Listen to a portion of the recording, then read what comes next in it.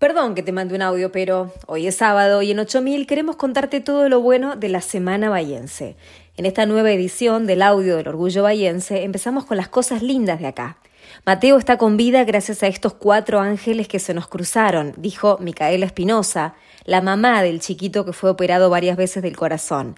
Se refirió así a Federico Maesterrena, Juan Francisco Maurici, Franco Martínez y Nicolás Arancibia, los bomberos que dieron una mano vital a mediados de marzo, cuando Mateo Córdoba sufrió un paro cardíaco.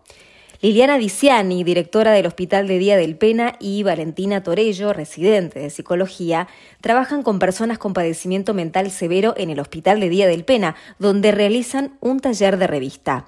Creemos que la palabra tiene un rol reparador, remarcan.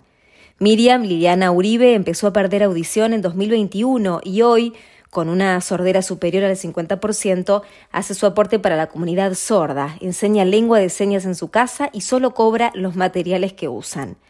La futbolista bahiense Delfina Lombardi, que siendo alcanzapelota fue clave en un gol de River, mostró en TikTok cómo fue vivir el superclásico desde adentro e incluso ligó regalito, se llevó un balón del partido. Ahora vamos con nuestros infaltables toques de orgullo bahiense. Nuestro ex Puma, Bernardo Stortoni, se suma al staff técnico de Dallas Jackals, que juega la Major League Rugby de Estados Unidos. Juan Cruz Zara se coronó campeón de la Copa Cancún 2023 con el equipo mexicano Softball Garca. El bahiense Ramiro Santiago, nieto del negro Rafael Emilio, recibió su diploma de licenciado en Comercio Internacional tras 5 años de estudio en la Universidad de Harding.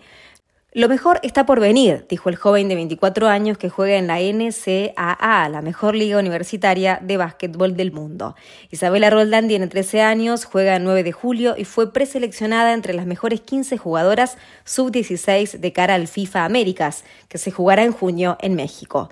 Nuestro Lautaro Martínez fue capitán y figura del Inter, que derrotó 2-0 como visitante a su eterno rival Milan en la ida de semifinales de la Champions League. La revancha será el próximo martes. Y cerramos con 2 académicas.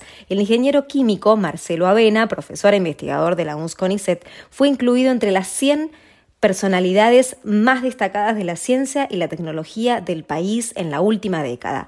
Y un equipo del Instituto de Química del Sur recibió en el Senado el premio Balseiro por el diseño de geles y aerosoles para evitar contagios de coronavirus. Es un gran estímulo, dijo Verónica Lasalle, la docente a cargo del proyecto. De acá también participaron Victoria Ayala, Julia Martín, Jessica Otarola, Florencia Fabatella, Jimena González y Andrés Nicolini. Bueno, eso es todo por hoy. Ya sabes, nos ubicás en la página 8000.ar, en las redes como @8000bahía y en el email orgullobahiense@gmail.com. Soy Agustina Arias, me despido. Gracias por estar ahí.